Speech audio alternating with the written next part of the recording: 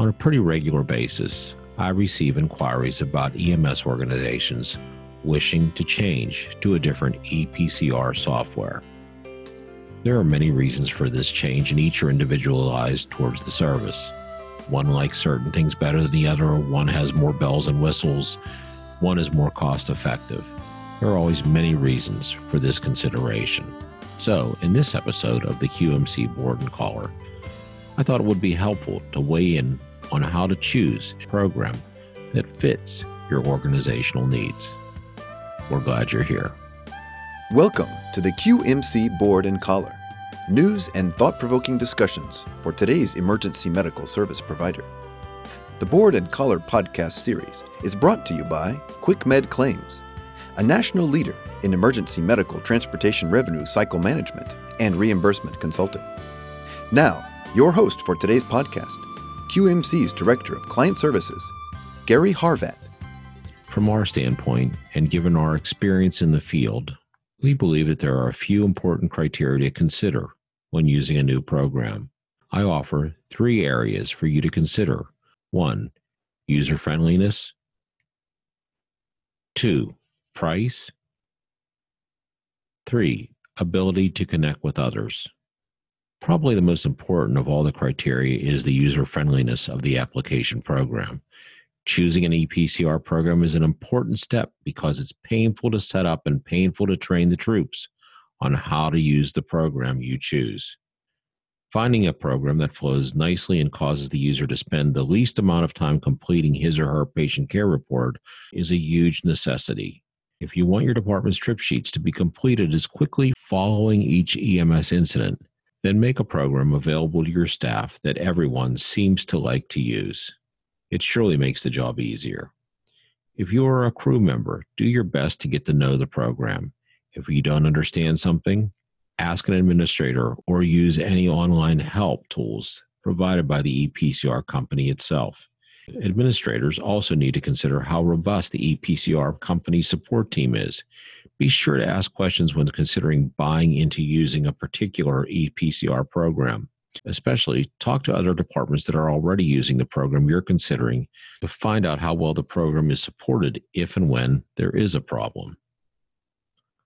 Always consider your department's budget, folks, when speccing out a new EPCR program.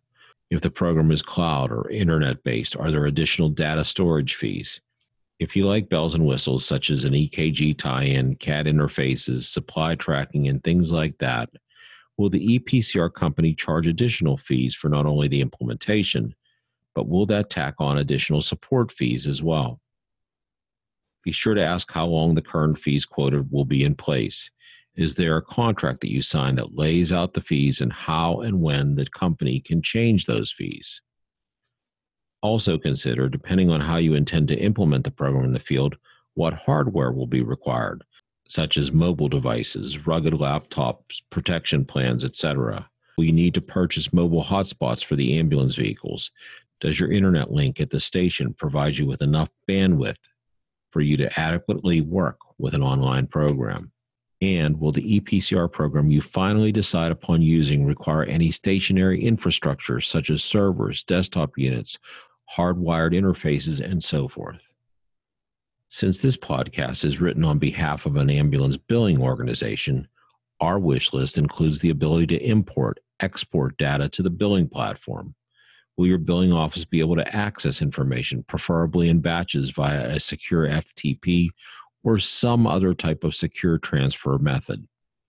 Will access be password protected and properly encrypted to prevent a HIPAA breach? Is the program you're considering using approved by your state's EMS office?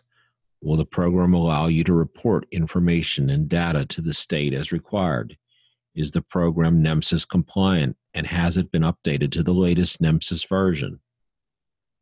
I've provided you with 3 criteria to consider when shopping for a new EPCR program. You'll probably think of a few things yourself that interest you, but pretty much all considerations fall under these 3 bullet points. Be sure to touch base with your billing office for guidance. Most EMS billing offices are informed about EPCR programs due to the fact that they interact with various programs in order to obtain trip data for billing. If your billing office isn't helping you out, feel free to give us a call. We're always here to help.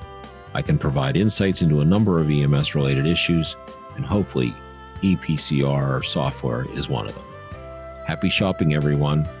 I hope these tips proved helpful to you, especially if you're in the market for new EPCR software. Thanks for attending. I hope you had a good day. And hey, be safe out there.